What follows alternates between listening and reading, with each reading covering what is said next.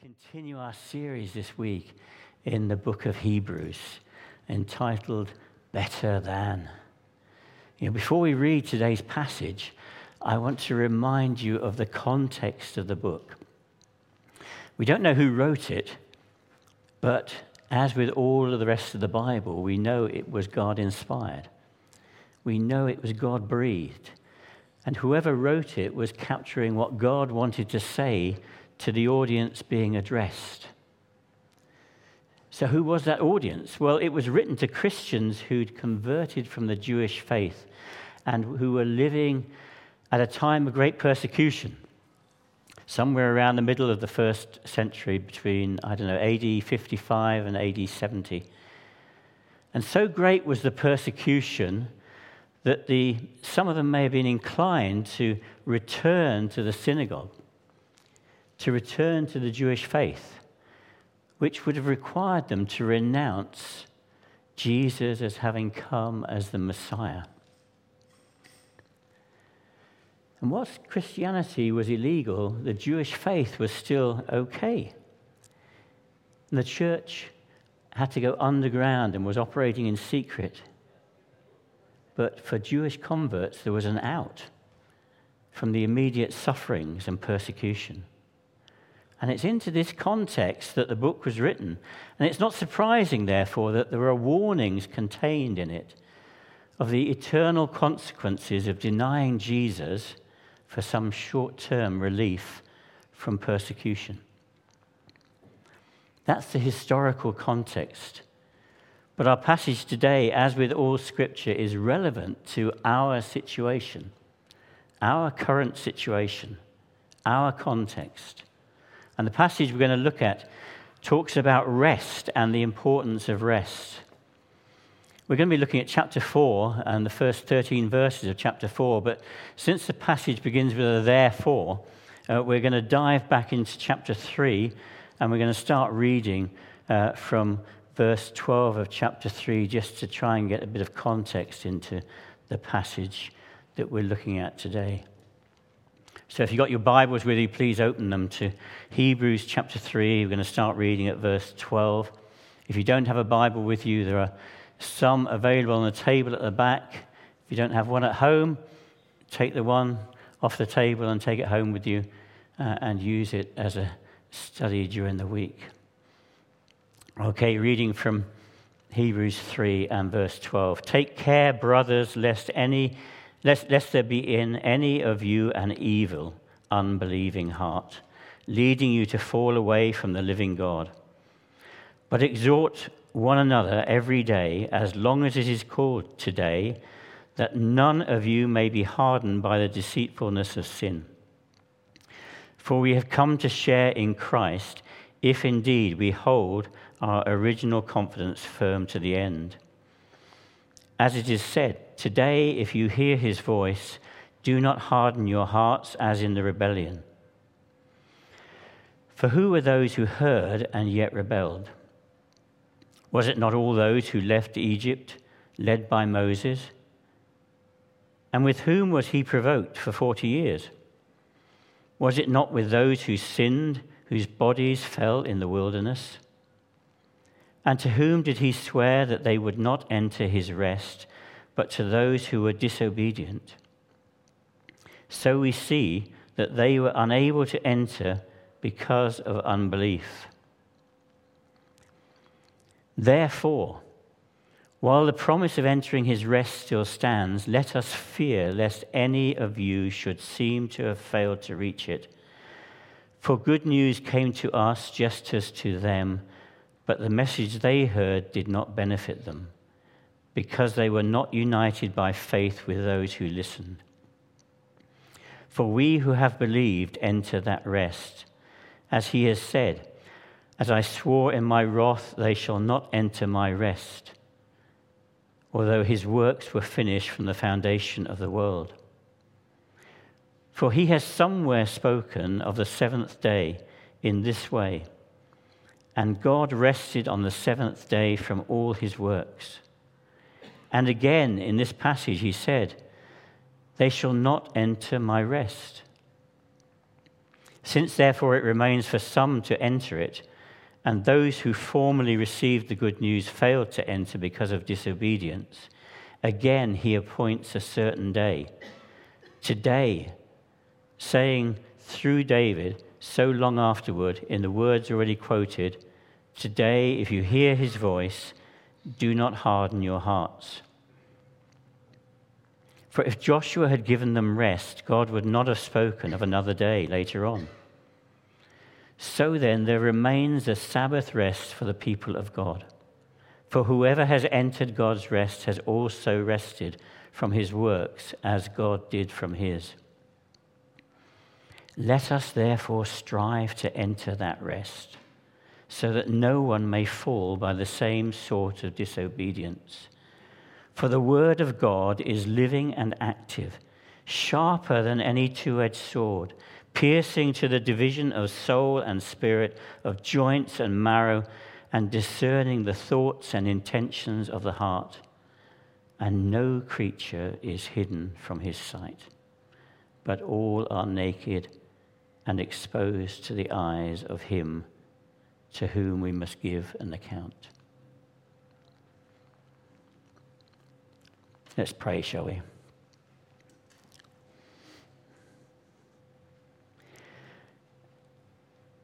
Lord Jesus, we want to thank you for those words that we've just read at the end of that passage that talk about the power of your word. And as we come to you this afternoon, we want to pray afresh, just as Jenny prayed earlier, that you would have your way amongst us, that your word would speak right into our hearts and would do the work that it needs to do in our lives. We pray, Lord Jesus, that you would speak a word into the heart of every single person here this afternoon, a word in season, a word that is right and appropriate for their current circumstances and situation. And I pray, Lord Jesus, that none of us, not one of us, would leave this place the same as we came in. Pray, Lord Jesus, you do your work in us. Amen. I'm just going to take a slurp and then we'll dig into this passage.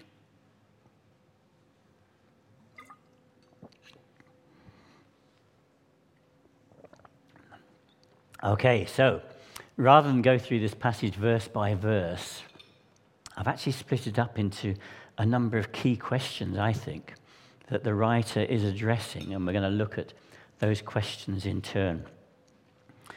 The first one is, why rest? You might think, well, that's a pretty basic question, isn't it? You know, we know the answer. That's pretty obvious. It might be that we know the answer in theory, but maybe we find it difficult to put it into practice.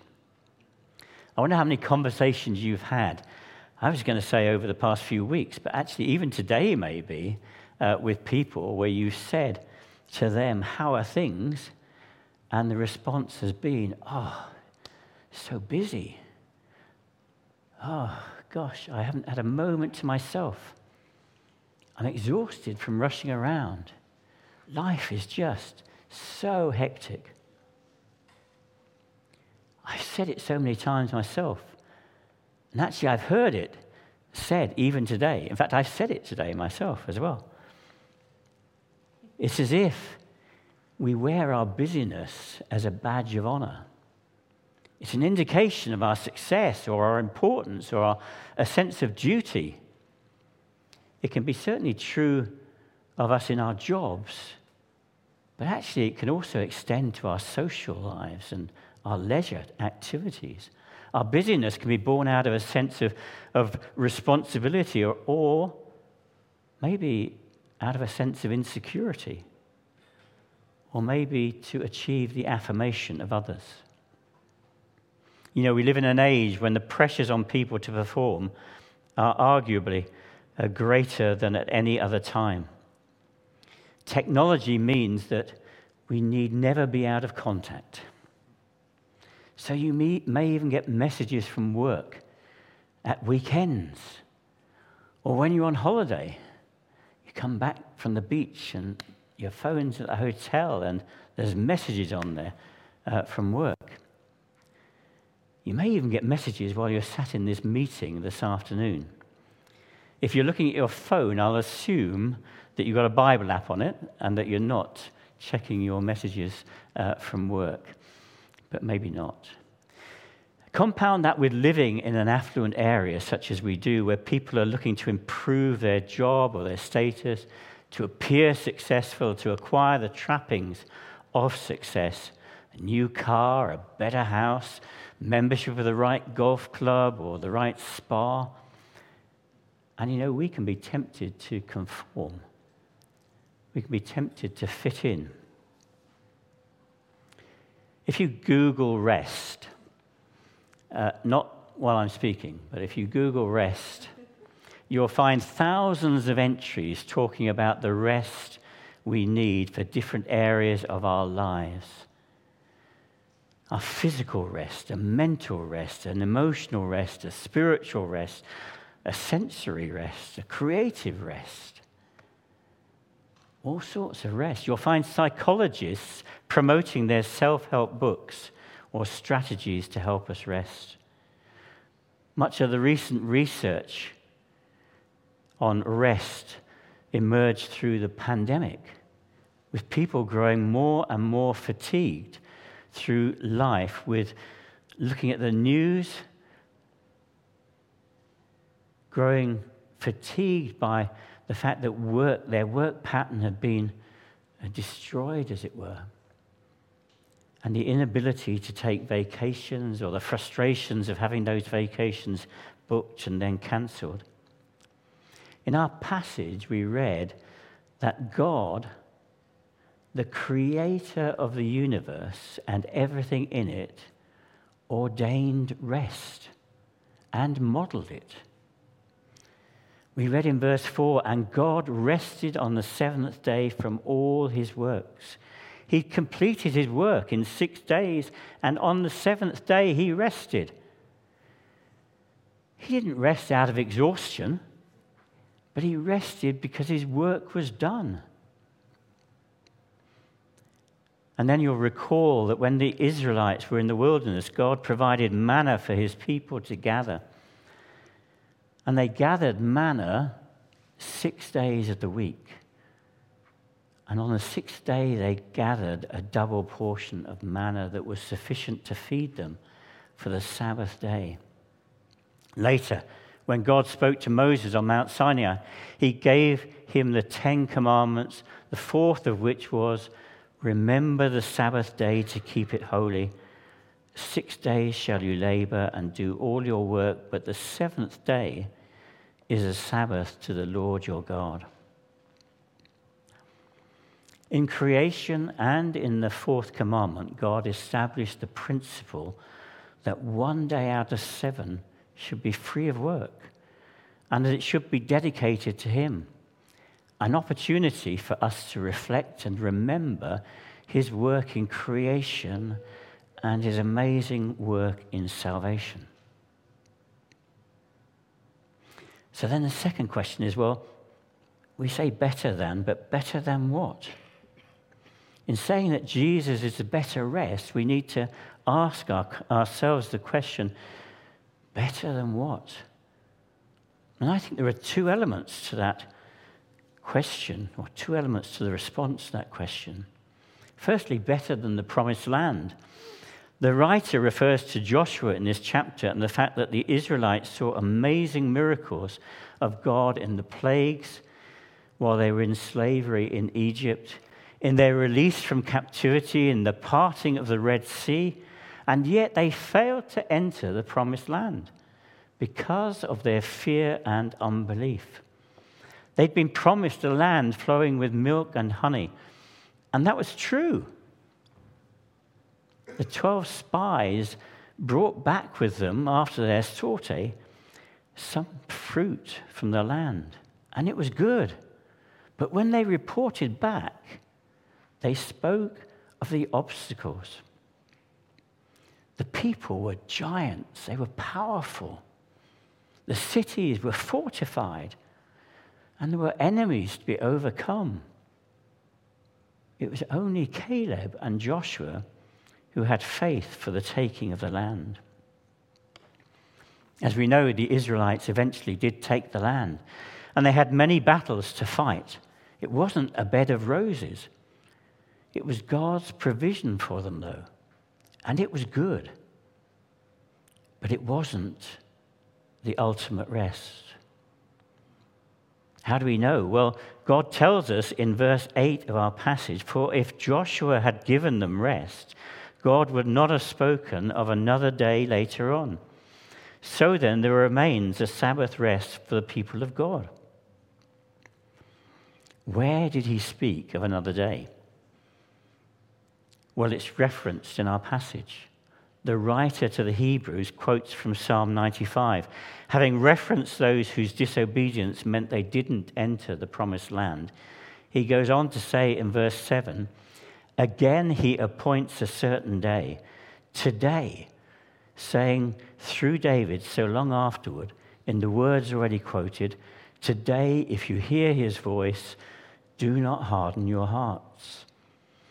Here's David, inspired by God, hundreds of years after the Israelites entered the promised land, writing about the rest that God provides in the present tense. Today. So he's not referring back to the promised land. And the writer to the Hebrews picks up on this, and 1,000 years later quotes it again, inspired by God, in the present tense, today. The thing about today is that it's as relevant today as it was when the letter was written.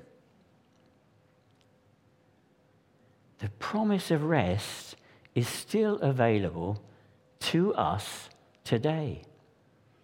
So as we read this today, the offer of rest is open. It's still open to us. We shall see later how we can benefit from that offer and what it leads to. But Jesus' rest is also better than what the world offers. Have you noticed that regardless of our inclination to talk about our busyness and almost to take delight in it, actually, we also long for rest. Amidst all our restlessness, we long to rest. We know we need rest. We know we can't survive when constantly working or rushing around to fulfill all sorts of different obligations or needs. Some of us drive ourselves. Others may feel they're being driven. You may be the sort of personality that drives yourself to be seen, to be successful. Others are driven and feel they have to perform in order to keep their jobs.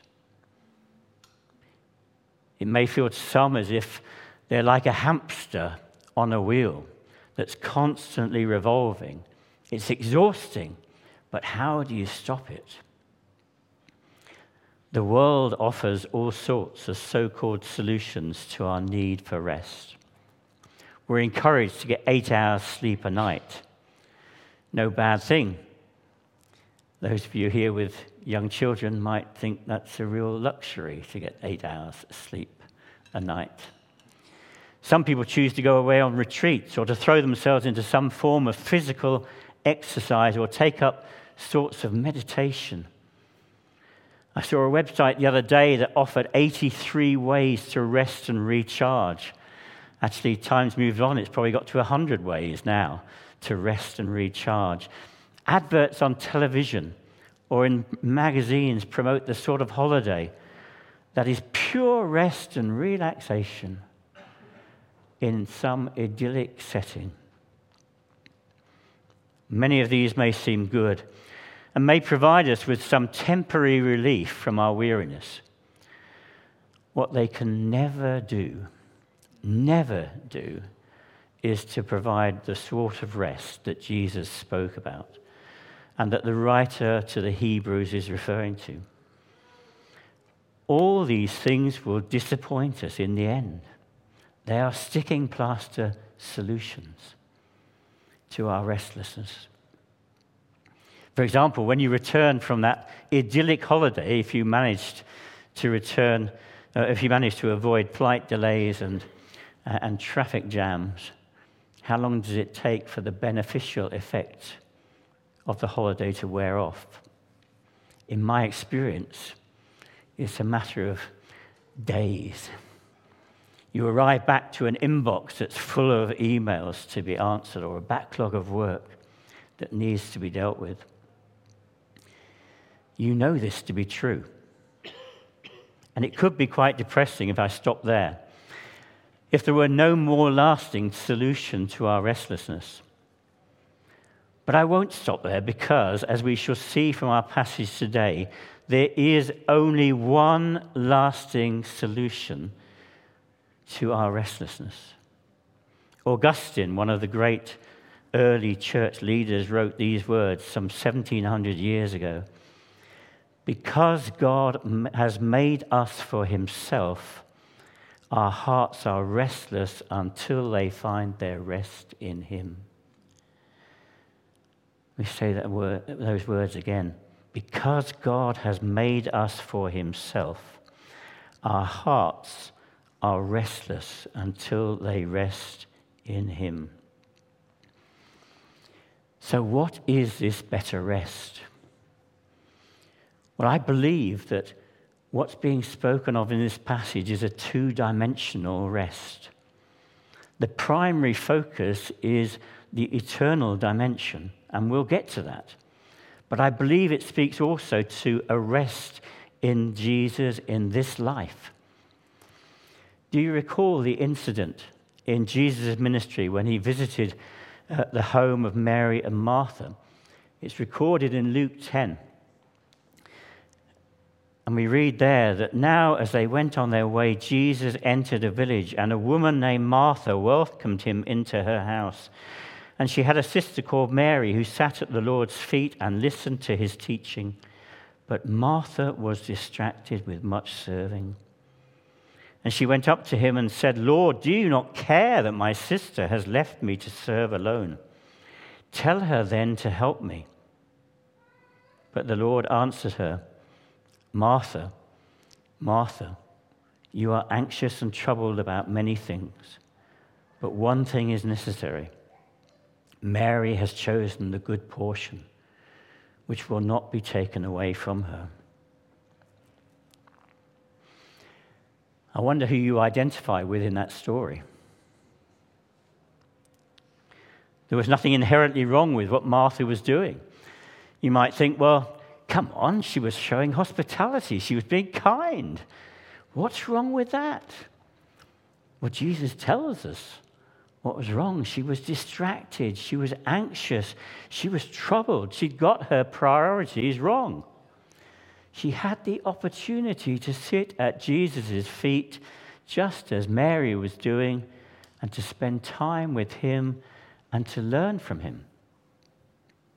But instead, she was fretting over things that are temporal. Those words of Jesus could, I suspect, be addressed to many of us. I wonder, what are the things that you're anxious or troubled about this afternoon? Or that have taken your time and attention during the course of this past week? I believe Jesus would say to you what he said to the people 2,000 years ago. Come to me, all who labor and are heavy laden, and I will give you rest. Take my yoke upon you and learn from me, for I am gentle and lowly in heart, and you will find rest for your souls. For my yoke is easy and my burden is light. We can't find a peace and a rest in this life. Let me start that again. We can find a rest and a peace in this life as we read his word and as we give over to him in prayer our fears, worries, and our anxieties. In doing so, we recognize that he is God and we are not. We recognize that he is in control and that he knows what he's doing. Whether it be anxieties about our work, our finances, our children, our health, or just the future in general and what it holds, he knows about it. And he's with us as we face into those situations, if we put our trust in him. David captured the sense of rest and refreshing that comes from spending time in God's presence when he wrote in Psalm 23, he makes me lie down in green pastures. He leads me beside still waters. He restores my soul. Yeah, he restores my soul. That's what happens when we take time out to spend with Jesus. When we move from the busyness of life to spend time at his feet, he restores, he revives our soul. In Matthew 6, when addressing the question of anxiety about these sorts of things, Jesus encouraged his listeners to seek first the kingdom of God and his righteousness, because all of these things will be added to you. For us to be at rest in this life, we need Jesus. There is no rest in this life without Jesus. We need to fix our eyes on him and put our trust in him. But there's a further and much more significant dimension to the rest that's being referred to in this passage, and it is an eternal rest. Rest in this life will never be perfect. We have work to do, the pressures that can bring. And we face hardships and difficulties, trials and temptations, just as those that existed in the promised land, in spite of God's amazing provision there. What is promised for those who hear the good news and respond to it and who persevere to the end is an eternal rest. It's a perfect rest. It's a rest from our labors, not because we're exhausted, but because our work is completed. In just the same way as God rested on the seventh day, having completed creation in the previous six. It's a rest in the presence of Jesus. When Jesus was preparing his disciples for his death, resurrection, and his return to his Father, he said he was going to prepare a place for them, and he promised to return to take them so that where he was, they would be also.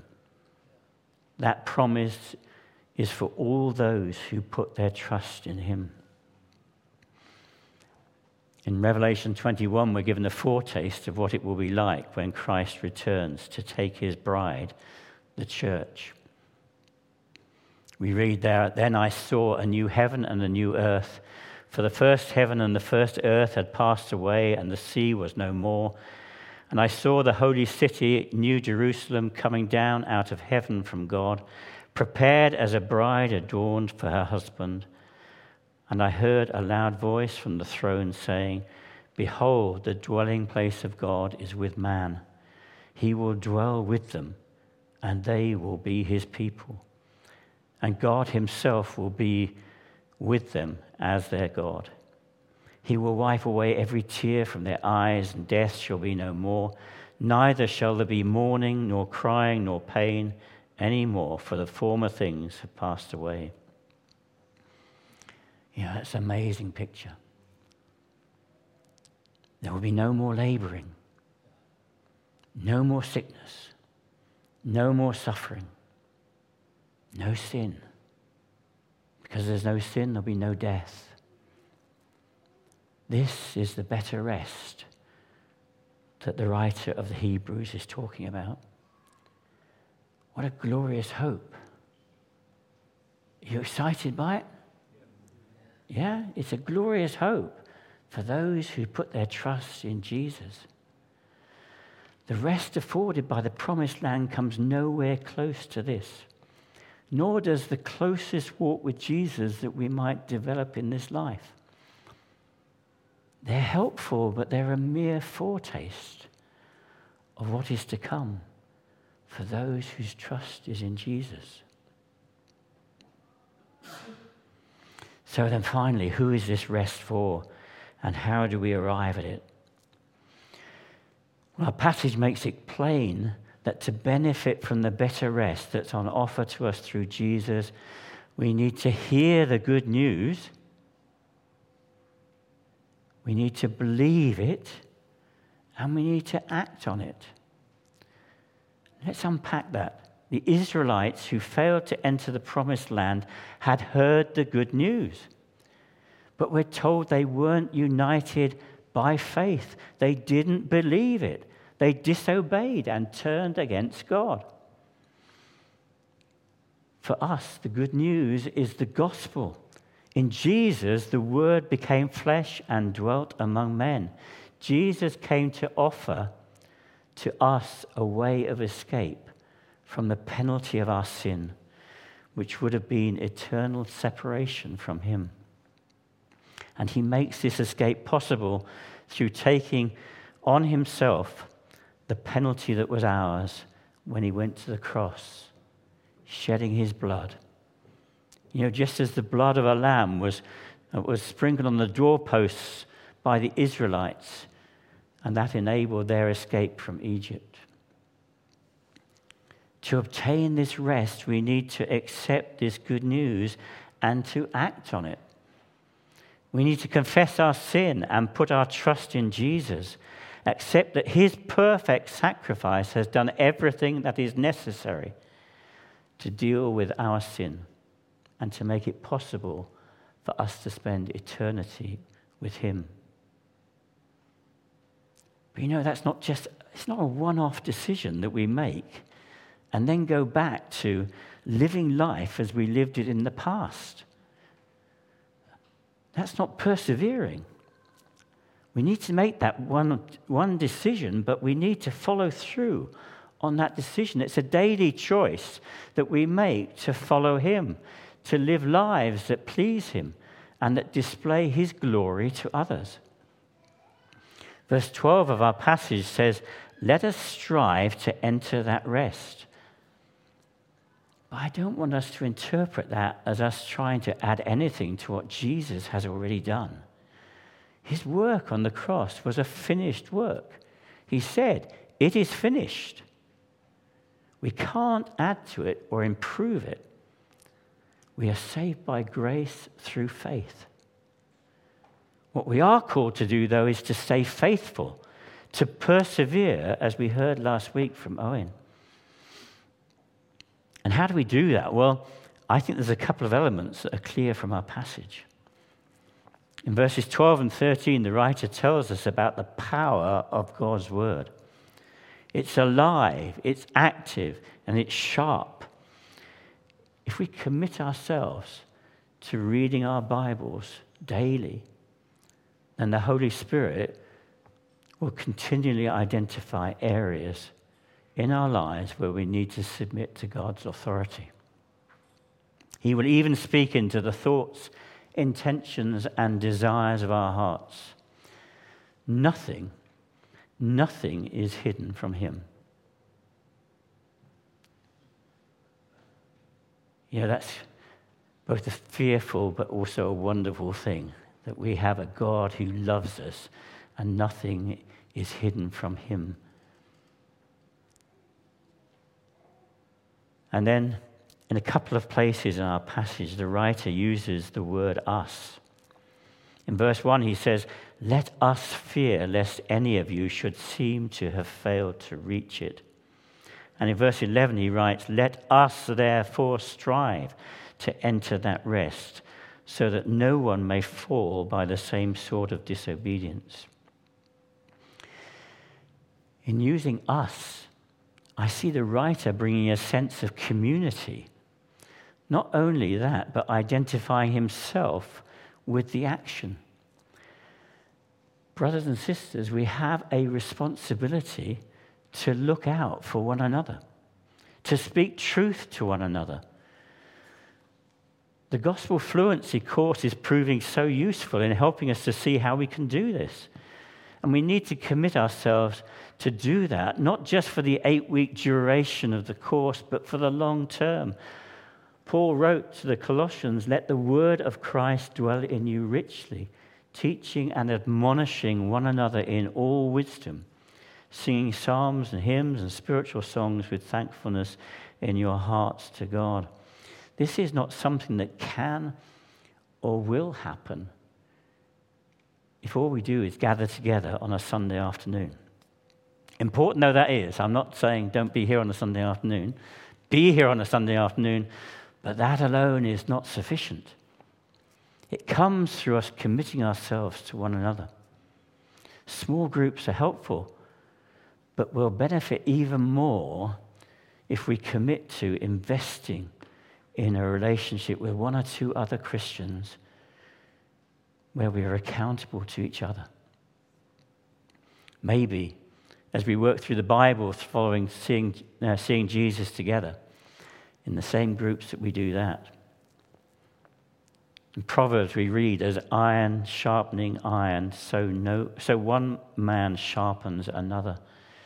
We sharpen one another by pointing things out to one another, by pointing each other to Jesus.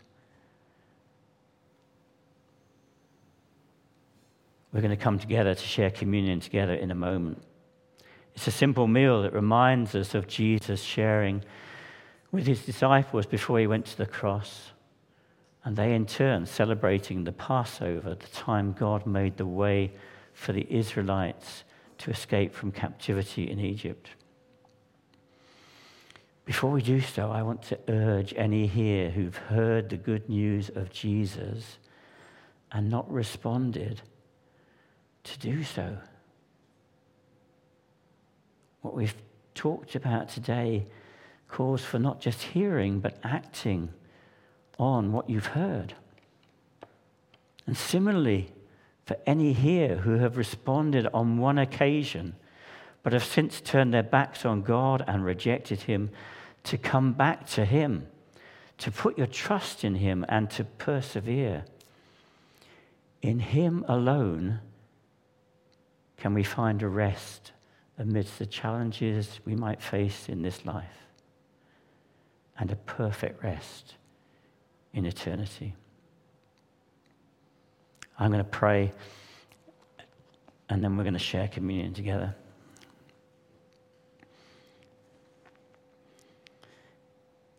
If you're here this afternoon, if you've never placed your trust in Jesus,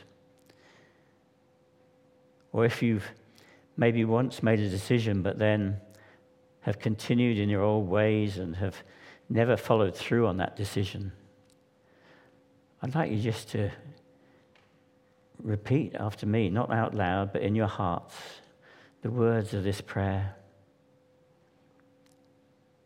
Lord Jesus, we recognize that you came with a rescue plan for mankind. We recognize that you came to save us from our sins. And in coming to do that, you took upon yourself our sins and our shame, and you bore it on the cross. Yeah. What you did on the cross was a complete work that makes it possible for us to know peace and rest in this life, and peace and rest with you in eternity. And Lord Jesus, we want to say that we have failed you. We fit into that category of those who had sinned against you, those you came to rescue. And Lord Jesus, we want to say we're sorry for our sins, and we want to just claim your death on the cross as forgiving us for our sins and making us righteous because you alone are righteous. We want to thank you, Lord Jesus, for your sacrifice on the cross.